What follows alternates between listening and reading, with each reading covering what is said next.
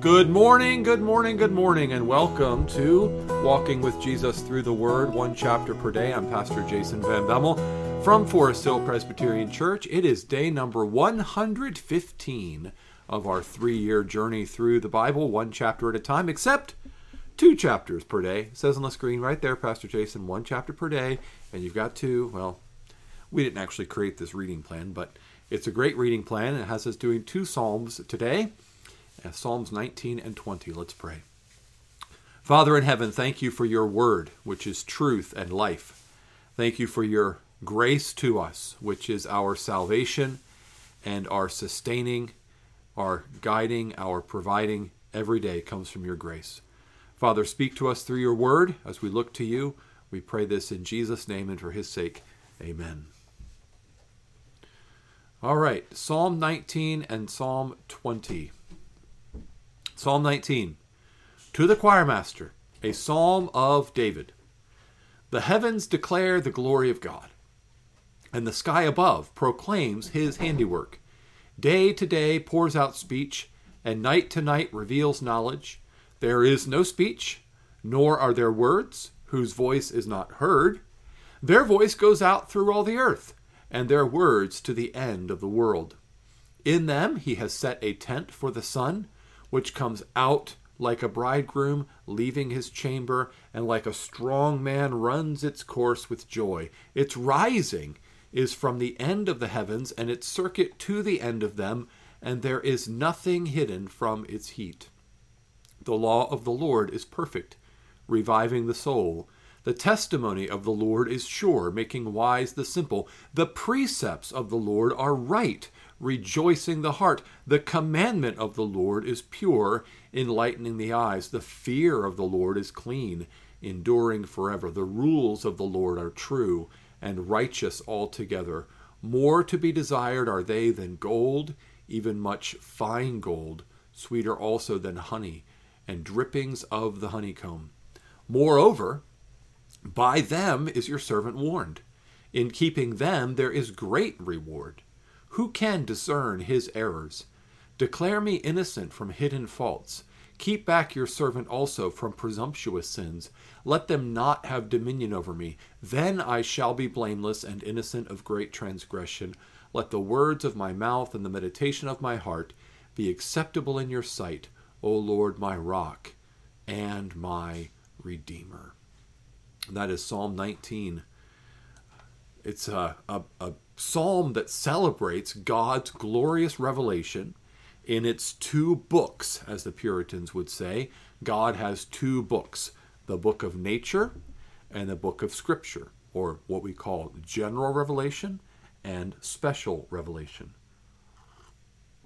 God's visible word declared in the world throughout us, which is not audible but is inescapable, and God's written word, which is given to us from the mouth of God through the pens of the prophets and apostles who were led by the Spirit of God.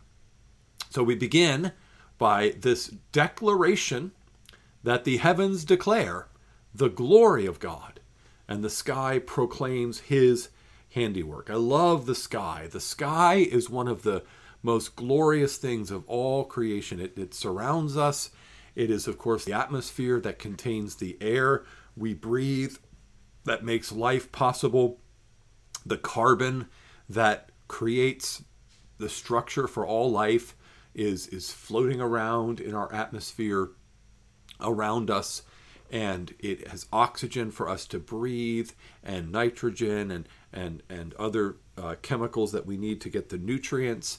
So in the air all around us and in the soil under us is everything needed for life. And with sunshine to power and give the energy, God creates life. And the sky is beautiful. In the morning when the sun rises, in the evening when the sun sets, at night when the stars fill the sky, day to day pours out speech, night to night reveals knowledge, sunrise and sunset, cloudy sky and clear blue sky, overcast and stormy cloud, starry night, moonlight, all of it reveals the glory of God and proclaims his handiwork.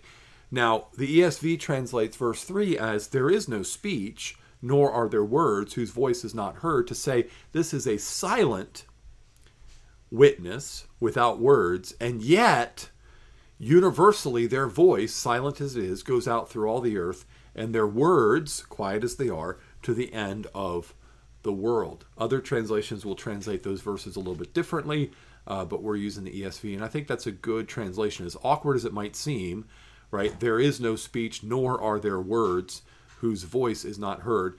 There's another translation of that is, there is no speech, nor are there words where their voice is not heard. So no matter what language you speak, no matter what words you speak, their voice is heard.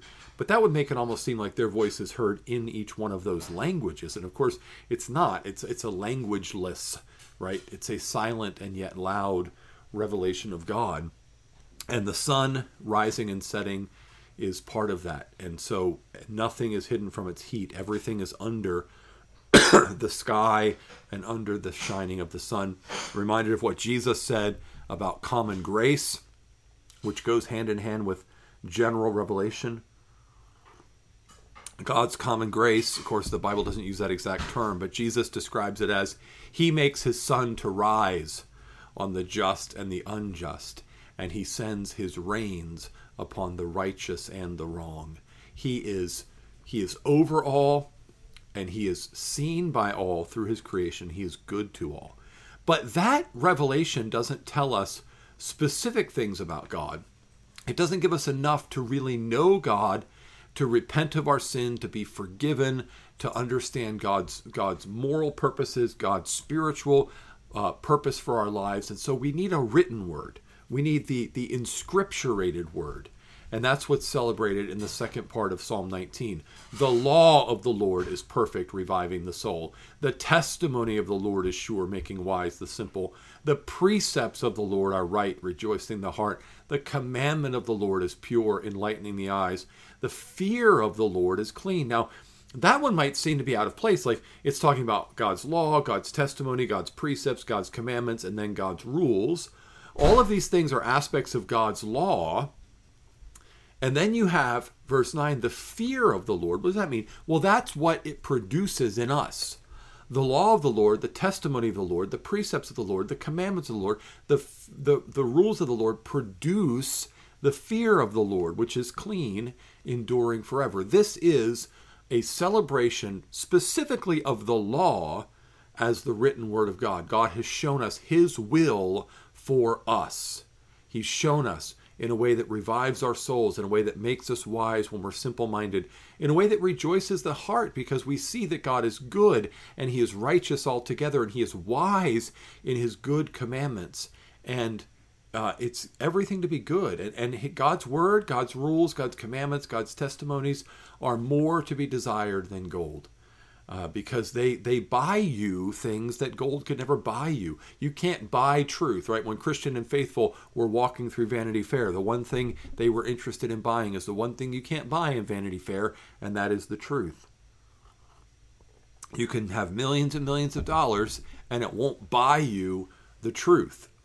And if you doubt that, just listen to Elon Musk speak about his philosophy of life and his understanding of the world. Just listen to Jeff Bezos speak about his understanding of life and the world. These guys are incredibly wealthy, Bill Gates or whoever, and yet they don't have a clue about what is true and what is right because they don't know God.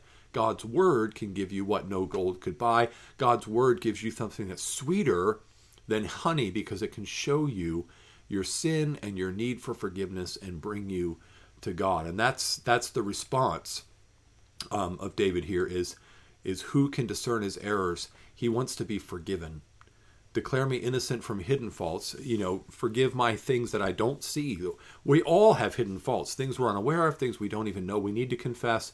We need to be forgiven of those. We need to be kept back from presumptuous sins, those things that we know are wrong, but we would seek to do them anyway because we want to. We need God to restrain us and keep us back from them so that they won't have dominion over us.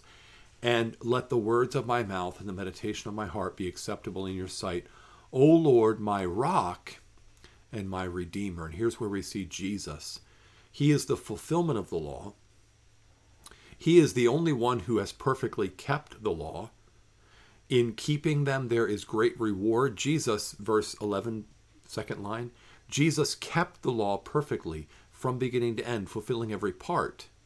And God gave him a great reward, which is eternal life. And he gives that great reward for all of those who look to him as our rock and our redeemer. So Psalm 19 shows us Jesus, in that Jesus is the embodiment of the law. We can't, if we just take God's law and we think we can keep it, we talked about this yesterday in Exodus 24, we can't do it. But Jesus kept the law, and so he is our rock and our redeemer. Psalm 20, to the choir master, a psalm of David. May the Lord answer you in the day of trouble. May the name of the God of Jacob protect you. May he send you help from the sanctuary and give you support from Zion. May he remember all your offerings and regard with favor your burnt offerings, Selah. May he grant your heart's desire and fulfill all your plans. May we shout for joy over your salvation, and in the name of our God set up our banners. May the Lord fulfill all your petitions. Now I know that the Lord saves his anointed. He will answer him from his holy heaven with the saving might of his right hand. Some trust in chariots and some in horses, but we trust in the name of the Lord our God. They collapse and fall, but we rise and stand upright. O Lord, save the King. May he answer us when we call. This is a psalm of David which expresses a desire, repeated in verses 1 through 5 as may the Lord, may he, may he, may he, and may we, right? So what does he want the Lord to do? To answer you in the day of trouble, to protect you, to send you help from his sanctuary, to give you support, to remember all your offerings and regard with favor your burnt sacrifices, to grant you your heart's desire, to fulfill all your plans. So that we, if God would do this for the one to whom this is expressed, then we would be able to shout for joy over your salvation, and in the name of our God set up our banners. And then there's a confidence that the Lord will. I know the Lord saves his anointed. Anointed. Messiah. Wait, verse 5, salvation. Yeshua. See, here's Jesus in a psalm that we might not think of as being a, quote, messianic psalm, but it really is all about Jesus, isn't it? Jesus is the one who was heard by God because of his piety, and God raised him from the dead. You see, way back in Psalm 19, verse 11, we saw that in keeping God's law there's great reward. God, the Father, rewarded the Lord Jesus Christ, his anointed, his salvation for his people. He rewarded him by giving him victory over death, because he remembered his sacrifice of himself, his offering up of himself. He gave him forgiveness of sins. He gave him eternal life. He raised him up from the dead and made him the source of eternal salvation for all who believe in him.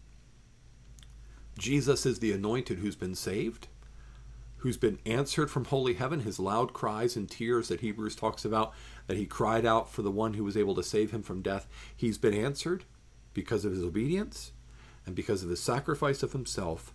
God heard him, and God said, yes, I accept your payment for the sins of your people. I give you eternal life. And we rejoice. We shout for joy over God's salvation, Jesus, who is our banner, our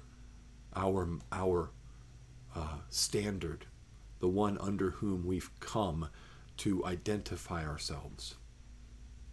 Some trust in chariots, some in horses. We trust in the name of the Lord our God and the risen Lord Jesus Christ, who has conquered sin and death. If you trust in the things of this world, you will fall.